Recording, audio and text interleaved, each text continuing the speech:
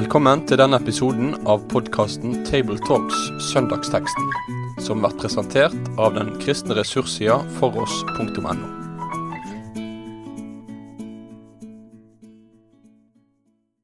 Da ønsker jeg velkommen til en ny utgave av Table Talks, og i dag er det Øyvind Rott, Bjørn Augustin og Endre Stene som skal samtale om teksten som er fra Markus 10, vers 2-9. Det er en tekst som er ganske annerledes enn det vi har hatt tidligere, så dette blir en annen utfordring for oss. Men vi prøver, og så leser vi da sammen fra Markus 10. Noen farisere kom da til ham, og for å friste ham spurte de: «Har en mann lov til å skille seg fra sin hustru?» Han svarte og sa til dem: «Hva har Moses foreskrevet dere?» De sa: «Moses tillot å skrive et skilsmissebrev og skille seg fra henne.» Men Jesus sa til dem: «Fordi dere har så hårdt et hjerte, skrev han dette bud for dere. Men fra skapningens begynnelse gjorde Gud dem til mann og kvinne. Derfor skal mannen forlate sin far og sin mor og holde seg til sin hustru. Og de to skal være ett kjød. Så er de da ikke lenger to, men ett kjød. Derfor, det som Gud har sammenføyd, det skal ikke et menneske skille.» Aller først, Eivind, hvilke tanker gjør du deg omkring en sånn tekst og den problematikken som vi møter her, som er komplisert? Ja, når jeg satt meg ned med teksten, så var det jo på en måte to ting som slo meg nok så med en gang. Det ene er det at av flere årsaker så er det kanskje en tekst som det er mer krevende å snakke om. Mye for det at bakom denne tematikken og forbundet med den så er det så mye sår og nød som ligger skjult mellom oss. Sånn at det krever jo at vi nærmer oss tematikken både med et ønske om å holde fram sannheten i Guds ord, og samtidig at vi kan få snakke om det med respekt og med bevisstheten om at dette er vanskelig for mange. Sannheten, tro i kjærlighet er det noe står der om. Og det tenker jeg også at kanskje på en særlig måte er det viktig i spørsmålet her.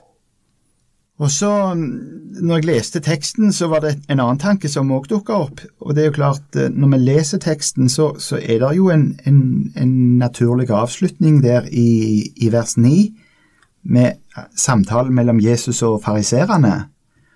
Og samtidig så fortsetter tematikken litt grann, for disiplene er ikke helt ferdige og tar det opp litt videre. Så jeg tenkte først er det en slags, nesten en form for tilsnikelse, at den ikke skal komme inn på problematikken som er etterpå, der det ikke bare er ekteskapet og skilsmisse, men det tar så også opp dette med gjengifte. Men etter hvert, når vi skal samtale om det her nå, så tenker jeg kanskje også at nå får vi primært en anledning til å snakke om det svaret Jesus gir i møte med fariserene.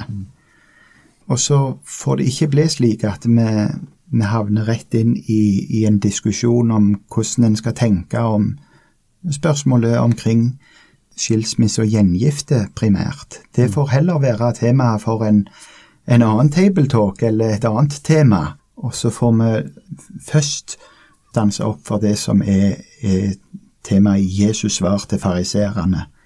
Og kanskje er det i seg selv med og gir oss en litt klarere inngang i de andre spørsmålene. Og så er det jo en gang sånn også at kristne brødre og søstre som ønsker å holde fast på Bibelen, kan tenke ulikt også i de spørsmålene. Flott. Da har du satt oss litt inn i tematikken, både hva vi skal prøve å snakke om og hva vi ikke skal snakke om.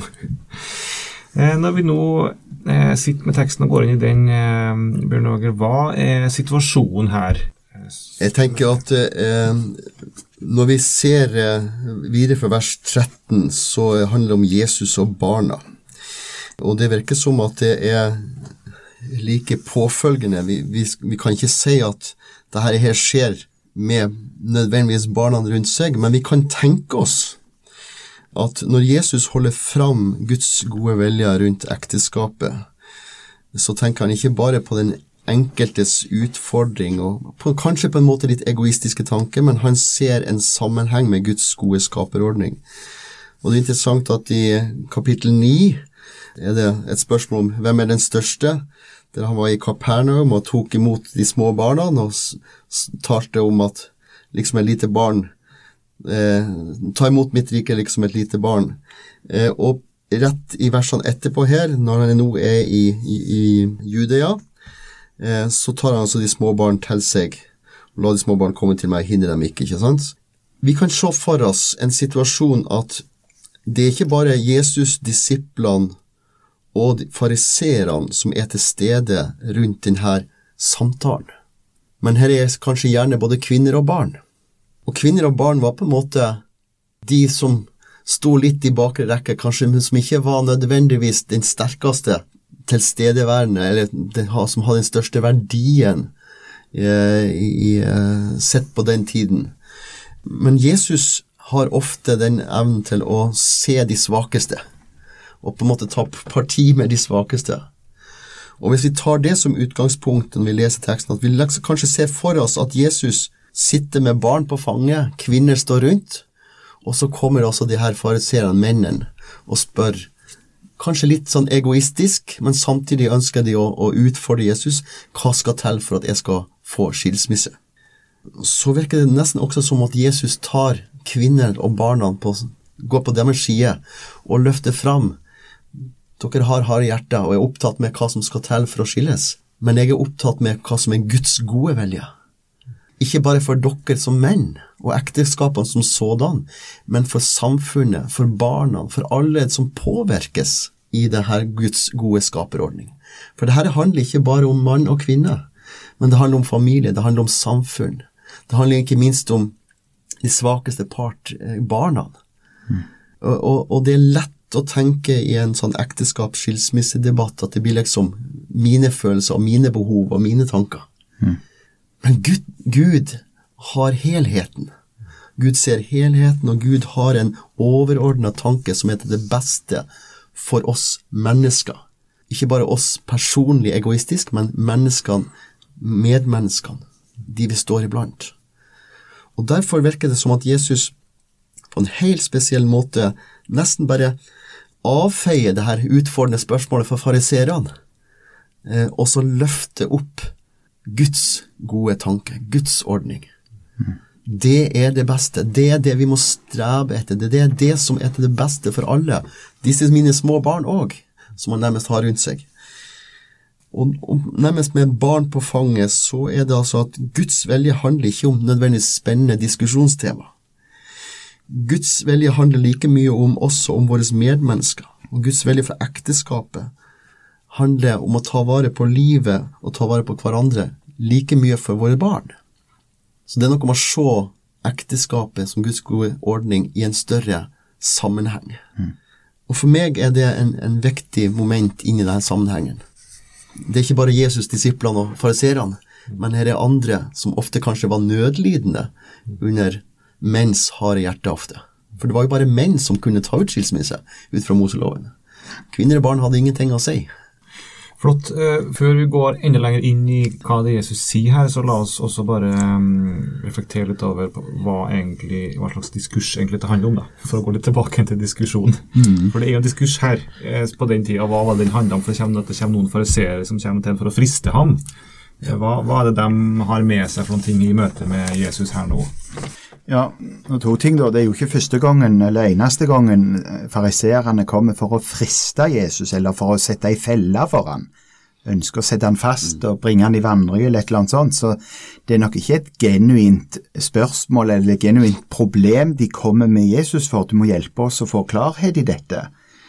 For saken var jo at det var ulike tanker eller partier som tenkte klart ulikt om dette.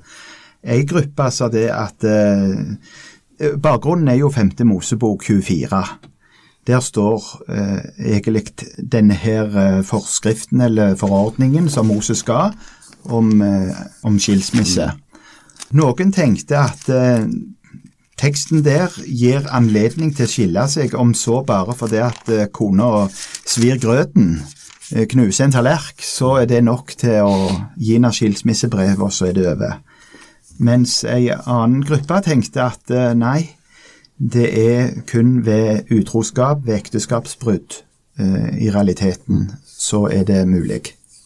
Men så var det til og med også en tredje gruppe, eller en rabbi som også hevdet at ja, det et uttrykk som han går i retning av at hvis han finner nåde for hennes øyne, altså hvis han ser en kvinne som han synes penere eller liker bedre om, så kan han skrive ut skilsmissebrev til sin kone, og så Så dette liksom, de vil ha han inn på sine premisser og snakke inn i sin diskurs, og sånn på egentlig sette både Jesus og folk opp mot hverandre.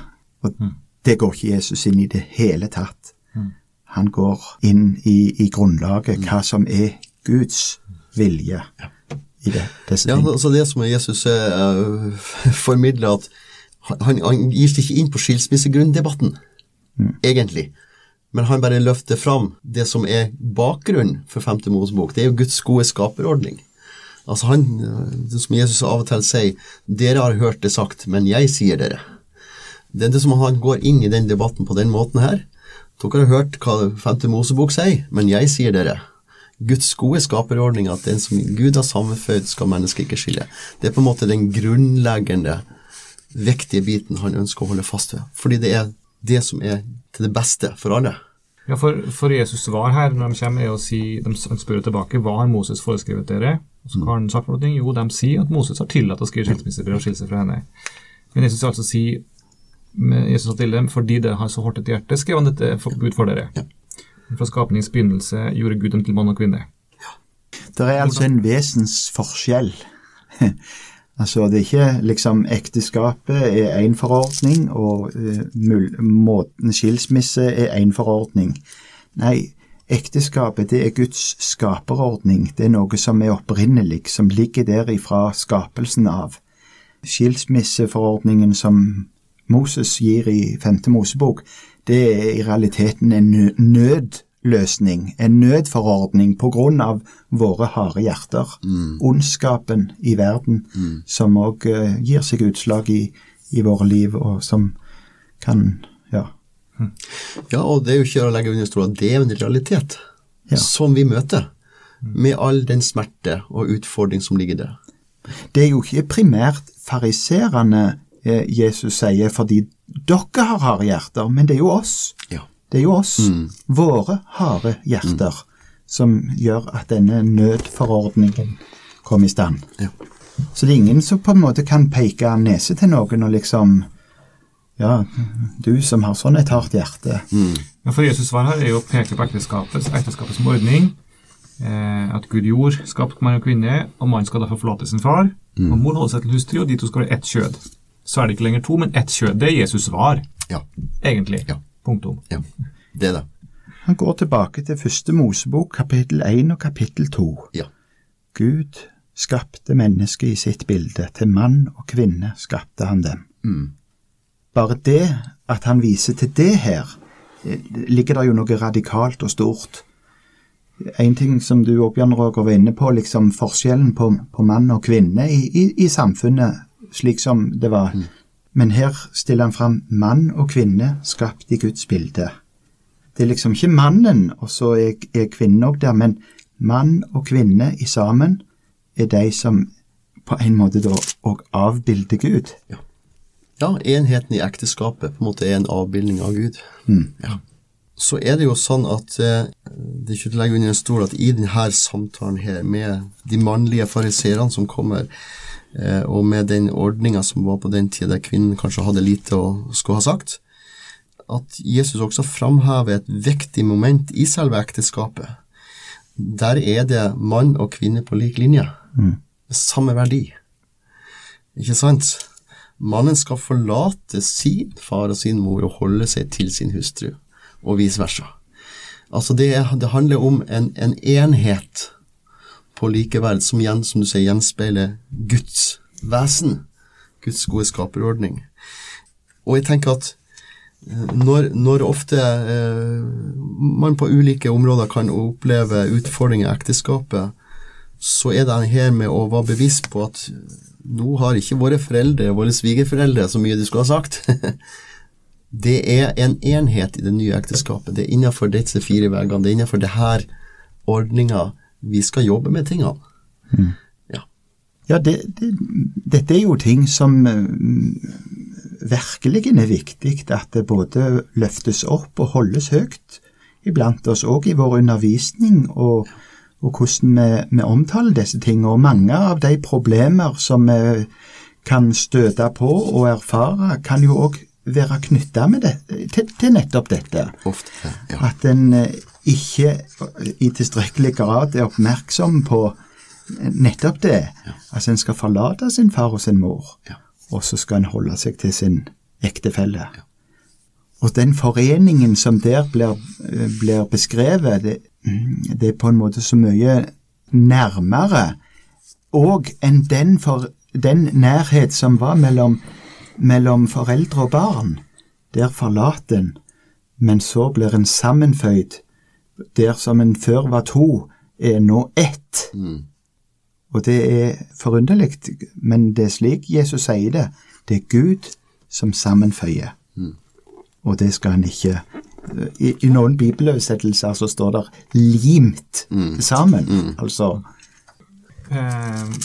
Og du nevnte også det at ekteskap en avbildning av Gud, og av at det man og kvinne sammen som avbilder Gud i fellesskap, og at derfor så ekteskapet noe som guddommelig og på en måte heldig nærmest, eller i hvert fall noe som vi ikke skal bare rive løs, for i det vi river løs det, så gjør vi noe med Guds bilde. Som en krenker Guds bilde. Ja. Og så viser også Efeserbrevet 5 oss hvordan ekteskapet også en avbildning av et annet ekteskap. Et større ekteskap, nemlig ekteskapet mellom Kristus og menigheten. Hvordan tenker dere det spiller inn her? I en sånn tanke? Det gjenspeiler jo egentlig bare Guds gode skaperordning. Altså det her med enhet. Med enhet. Så blir det jo en absurd tanke å skulle på en måte også tenke seg at det skulle være noen lettvint, i alle fall at det skulle være noen lettvint oppløsning av den forpliktelsen. Jesus vil aldri oppgi sin brud. Men jeg har lyst til å komme med et lite moment her. Når vi nå snakker om den her, helt konkret inn i denne teksten her, så kan det også se ut som at fariserene på en måte kommer med en lære, en teori, en utfordring på et spørsmål, en teoretisk spørsmål. Men Jesus ikke opptatt med bare komme med fasitsvar, for nesten sånn, uansett hva han svarer på deres spørsmål, så vil de kunne sette han fast. Men Jesus opptatt ikke først og fremst med de hypotetiske spørsmål eller konkrete teoretiske tankene her, men han på en måte ute etter hva egentlig de ønsker, hva din vilje? Hva Guds vilje, og hvordan vil du respondere på Guds vilje? Og det jo litt av utfordringen her, ikke sant? I dagens tekst, når det dreier seg om spørsmålet, altså Jesus dreier spørsmålet over fra å diskutere hva som gode nok skilsmissegrunner, til å utfordre dem til å holde Guds gode vilje. Altså ikke være så fokusert på skilsmissegrunnene, men hva vil du i forhold til Guds gode vilje? Hvordan vil du respondere på at Gud har gitt ekteskapet som en ordning? Og for meg, når jeg har vigselsamtaler, så det jo lett å snakke om kjærligheten og alle de her gode følelsene knyttet til et ekteskap. Men hvert ekteskap bunner alltid i den her uegoistiske kjærligheten, agapekjærligheten, der viljen til å leve sammen, der viljen til å leve etter Guds gode ordning det som kommer først, foran mine personlige følelser og tanker. Og det kommer litt også inn her. Hva vil dere? Vil dere elske? Vil dere være ære? Vil dere være trofast? Mye knyttet til et ekteskap og spørsmålet rundt det her med skilsmissegrunner handler mye om følelser av hva som til beste for meg. Men dypest sett det å inngå et ekteskap handler om hva vil du? Du villig til å bryte opp med din mor og far? Du villig til å holde deg til din ektefelle til døden skiller dere? Så vet vi jo at underveis vil vi kunne møte ulike utfordringer. Men dypest sett i hver utfordring vi møter i et ekteskap, så jeg egentlig tilbake til spørsmålet som jeg ofte har, og som stilles ved vielsen, ikke sant? Vil du elske? Vil du ære? Vil du være trofast? Det handler om et viljespørsmål. Og for meg handler det her mye også om det. Jesus går ikke nødvendigvis inn på deres intrikate spørsmål som uansett hvordan han vil kunne svare, kunne forårsake uenighet og diskusjoner om skilsmissegrunn. Men han holder opp, vil du følge Guds gode skaperordning? Og så det likevel for de som ikke klarer å makte av ulike grunner, rett og slett viljen tapes, eller sykdom skjer, eller et eller annet kommer inn i bildet, så det altså en åpning for de hårde hjerter. Men det starter alltid med hva vil vi? Og det her altså dette taler om en større vilje, nemlig Guds vilje til oss, som vi også kan få ha som forbilde i våre mer eller mindre vellykkede ekteskap. Ja, for vi ser jo at det jo mange ting som utfordrer oss i vårt liv. Og vi kan jo i mange sammenhenger diskutere og vurdere ut fra Guds ord, finnes det ulike form for løsninger. Men det som ofte skjer, det jo at når man begynner å vurdere en sak i ens hode, vurdere alternativene, så dukker det fort opp ulike alternativer, ulike muligheter, ulike fluktveier, for å si det sånn også i et ekteskap. Og vi kan resonere oss fram til ulike ting ut fra Guds ord. Det ser vi jo det skjer. Men en avgjørelse foregår ofte først i viljen. Det ofte der avgjørelsen tas. Hva vil du? Og så blir det på en måte det bærende element som vi også møter utfordringene i ekteskapet med. Hva vi enige om at vi vil? Og så har vi det som utgangspunkt for å søke løsninger når det kan oppstå vanskeligheter. For meg ser det ut som at fariserene ikke så opptatt med hva vi vil, ut fra Guds gode vilje, men mer for å finne ut hva det som kan passe oss i vår tid. Og det kanskje en av de største utfordringene vi står med, og i vårt samfunn i dag, hvor at ekteskapet blir mer sett på som en sånn kjærlighetsbrusen med en seremoni som veldig hyggelig å se frem til, men viljen til å leve og være trofast, viljen til å elske og ære og være trofast, kanskje ikke stekker så djupt når det kommer til stykket. Og kanskje mange ekteskap trenger å snakke sammen. Hva vil vi videre fremover? Hva ønsker vi å gi oss hen til, overgi oss til? Og Jesus holder altså frem Guds gode skaperordning som et kall til, vil du overgi deg til det Guds gode skaperordning? Og samtidig det nåde for de som vil oppleve vanskelighetene. Ja. Jeg tenker at Jesus sitt svar, det gir også oss et sterkt, kall til å fortsatt være med å løfte opp ekteskapet som Guds gode og grunnleggende vilje. Det bør holdes høyt, men samtidig så bør det også være slik at vi både kan lære å undervise om det og gi veiledning før en går inn i ekteskapet, men også at vi kan snakke ærlig om livet når ting blir vanskelig, sånn at det blir både anledning og greit å søke hjelp og når det røyner på. Sånn at når Jesus snakker om disse to ting, så det ikke liksom to sidestilte saker. Ekteskapet en forordning, og skilsmisse en annen. Nei, ekteskapet det Guds gode vilje. Den ordning som ligger der fra skapelsen av. Og så har skilsmisseforordningen kommet inn som en nødløsning, ordning, på grunn av våre harde hjerter. Ja, for Jesus slutter jo vår tekst med å si, derfor det som Gud har sammenføyd, det skal ikke et menneske skille. Punktum. Men samtidig så snakker vi som om, ok, det livet, vi snakker om idealet, men hva når vi møter dette i livet? Så sier noe av Jesus om det harde hjertet, så det likevel her da altså en mulighet. Ja, hvordan skal vi tenke om det? Vi møter med livet og de situasjonene vi står overfor, de mennesker vi møter på. Ja, men dette jo en stor diskusjon det, og det sikkert mulighet til å komme inn på mange ting. I parallellteksten i Matteus 19 så det jo den samme dialogen vi møter, og der svarer jo Jesus bitte litt mer utfyllende at han sier at den som skiller seg for noen annen grunn enn hor begår ekteskapsbrudd.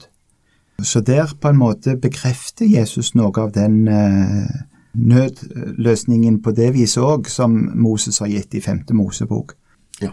Ja, for det var jo, det klart at på bakgrunn av denne tradisjonene som var ute og gikk blant fariserene, ut fra 5. Mosebok 24, så var jo det store spørsmålet, hva finnes av usømmelige ting hos min hustru som kan gi meg skilsmissegrunn, ikke sant?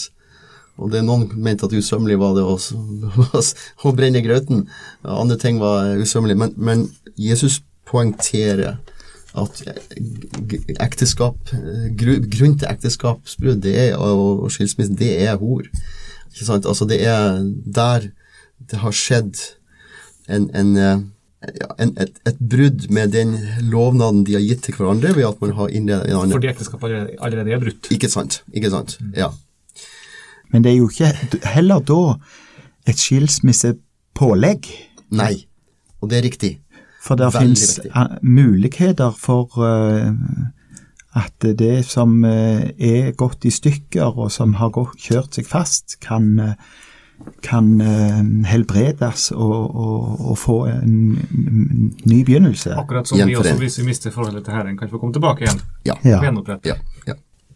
Så ser vi jo det at i våre samfunn, hvor kanskje de sosiale, samfunnsmessige ordningene lagt til rette sånn at man lettere kan faktisk leve alene, som alenemor eller alenefar eller you name it, så det lettere på en måte rent økonomisk, samfunnsmessig å ta ut skilsmisse.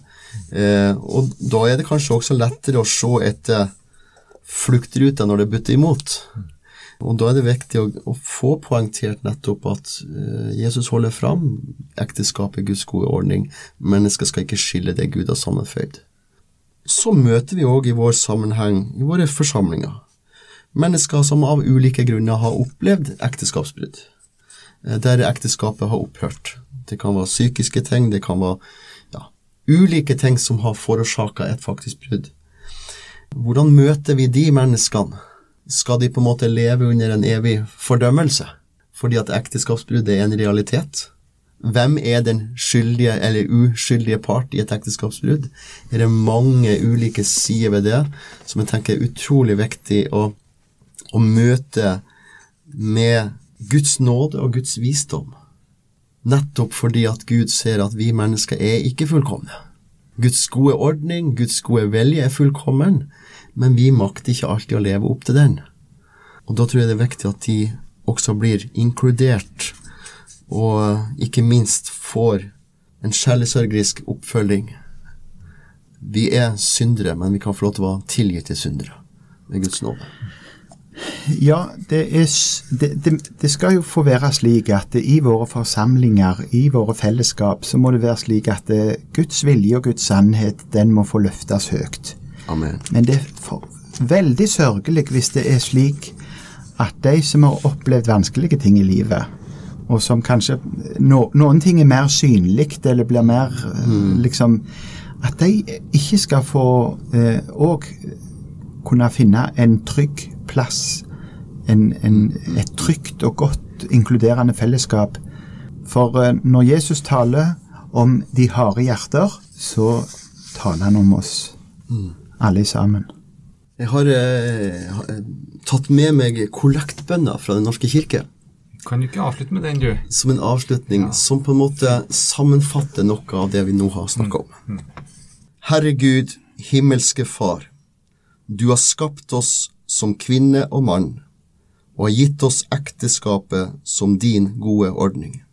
Hjelp oss å bygge våre hjem i gjensidig respekt og kjærlighet, og å gi barna en kristen oppdragelse og omsorg.